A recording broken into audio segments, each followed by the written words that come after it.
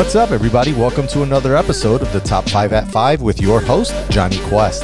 Today is Tuesday, June 16th. Here's what you missed while you were still fighting with the damn internet in your remote work from home spot.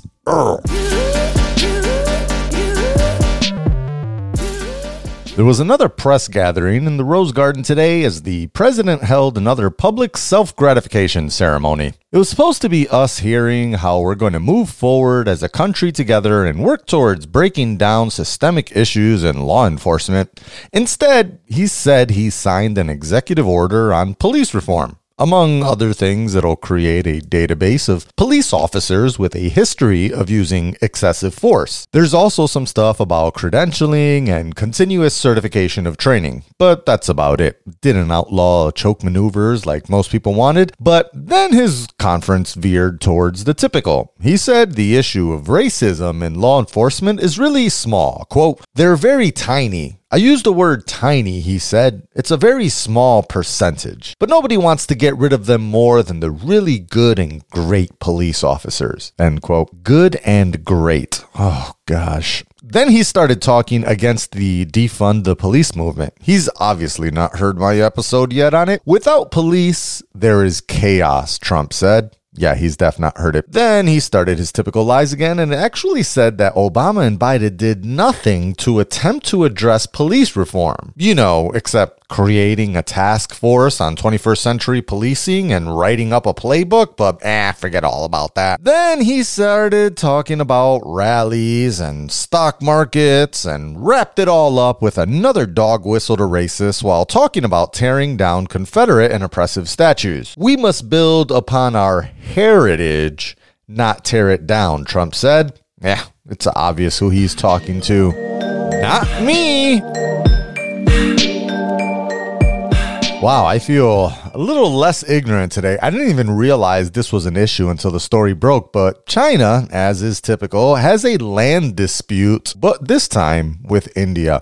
Right along the Himalayan border is some disputed land and apparently disputed for decades now. There was even a full-scale war back in 1962 over this land, but things simmered down over the years, only to come back hard lately. Clashes in the high-elevation mountains have increased in the recent years, usually consisting of fist fights and rocks throwing and beating each other with sticks when patrols from the two sides find each other amongst the disputed areas. India blames the fighting on Chinese troops operating in an area under Indian control. China has the exact same response. Today, India said 20 of its soldiers died following a clash with Chinese troops along this border. It was unclear how the Indian soldiers had died, but a senior military official said that some were beaten to death with sticks embedded with nails in a high-altitude clash that did not involve shooting. So basically, they got bodied by Lucille Negan style. Ouch.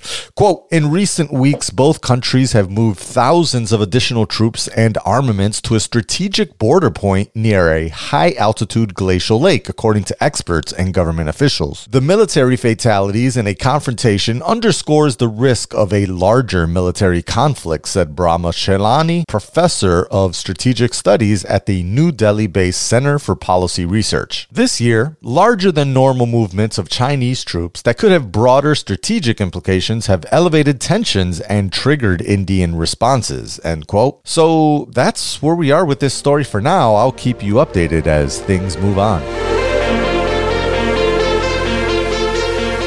Woke up this morning, found out North Korea's got a loaded gun, and they're not afraid to use it. That's right, tension between North and South Korea has gotten ultra high, so much so that in an obvious signal to the world that they're done negotiating, North Korea straight up blew up the neutral ground building they used to negotiate with the South. Quote, "North Korea admitted Tuesday to bombing an inter-Korean liaison office building just north of the border with South Korea as tensions escalate on the Korean peninsula. We confirmed that NK demolished the Inter-Korean Liaison Office in Gaesung Industrial Complex by bombing at 1449 KST, a spokesperson said. South Korea's Vice Unification Minister Soo Ho, who co-headed the liaison office, said North Korea's unilateral demolition of the office today was unprecedented in inter-Korean relations, calling it a nonsensical act that should not have happened. We express deep regret and strongly protest against it, Soo said. Earlier this month, North Korea threatened to permanently shut the liaison office with South Korea as it condemned its rival for failing to prevent activists from sending anti-North Korean leaflets across the border, end quote. And yeah, apparently that's their complaint. Anti-North Korean leaflets. They've claimed this in the past as well,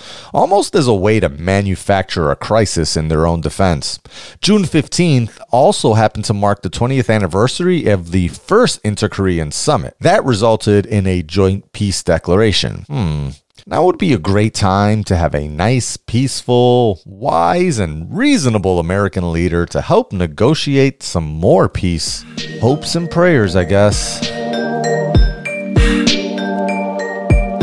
So a great little calendar application issued an update today. If you use an iPhone, iPad, or a Mac and extensively use your calendar, you might want to take a look at this app. If you're like one of those Android or PC people, maybe you just want to hit the skip chapter button. But this app, it's called Fantastical or Fantastical, I'm not sure, whichever. And a couple of months back, they actually switched to a subscription model. Got to pay the bills, and it's hard to keep improving a one-time purchase app. So anyways, they promise to continue to update the app more often and more frequently. And here's the first one. 3.1 was released today, and it adds a couple great features, especially with many of us working from home for now. Quoting The Verge, the biggest new feature in Fantastical 3.1 is the ability for the app to automatically detect links in calendar invites for conference calls, allowing the app to show a video call icon for those meetings in your calendar views, as well as adding a simple join button to easily join your calls straight from the app. Zoom, WebEx, Microsoft Teams, Google Meet, Google Hangouts, GoToMeeting, RingCentral Meetings, BlueJeans, and Skype for Business are all supported by the new feature. There's also a new option for calendar sets, a previous feature in Fantastical that would show users specific calendars based on their location. For example,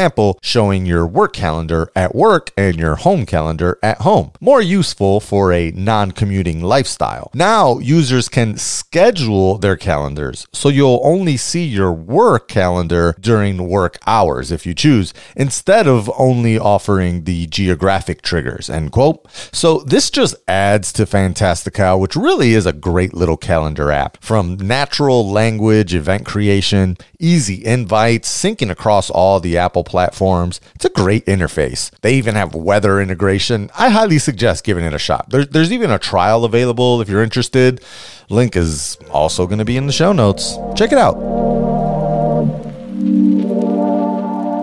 So a couple days ago, Cinemark, the Texas-based movie theater chain, announced that they were ready to start reopening movie theaters. Yes, those beloved American weekend pastimes and money grabs are on their way back. Cinemark is rearing to go by June 19th. They're doing things much faster down south, for better or for worse. Regal and AMC have both announced that they'll be ready to go in July. And according to The Hollywood Reporter, Regal Cinemas announced Tuesday morning that the majority of its locations will open on July 10th, while all 541 U.S. sites will be up and running by July 24th. AMC Theaters and Cinemark are planning similar phased reopenings. Together, the three circuits make up the three biggest chains in the U.S. Movie theaters in Los Angeles and New York City are hoping to reopen on July 10th in a key development for the return of the box office after unprecedented hiatus. The country's two largest movie-going markets are crucial for Hollywood studios as they gear up to release big-budget tentpoles Mulan on July 24th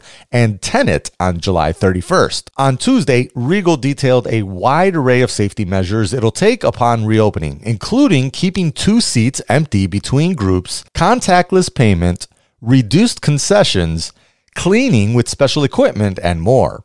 And where required by local authorities, employees and guests will wear masks, while capacity may be reduced by 50%. Regal says it'll initially offer classic titles, such as the Harry Potter films at a discounted price of $5 for adults and $3 for children, end quote. Yeah, I mean, it's not like there's anything new out yet, so it's really just a thing to do and get out of the house and entertain the children, I guess, but I'm here for it. Bring on the popcorn tubs.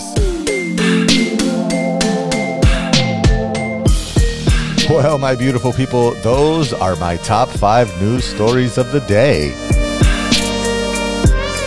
And yeah, I don't really have much to put in here right now, so just going to send you off with another reminder to remember to stay focused, stay proud as you're working throughout this week, and stay dedicated.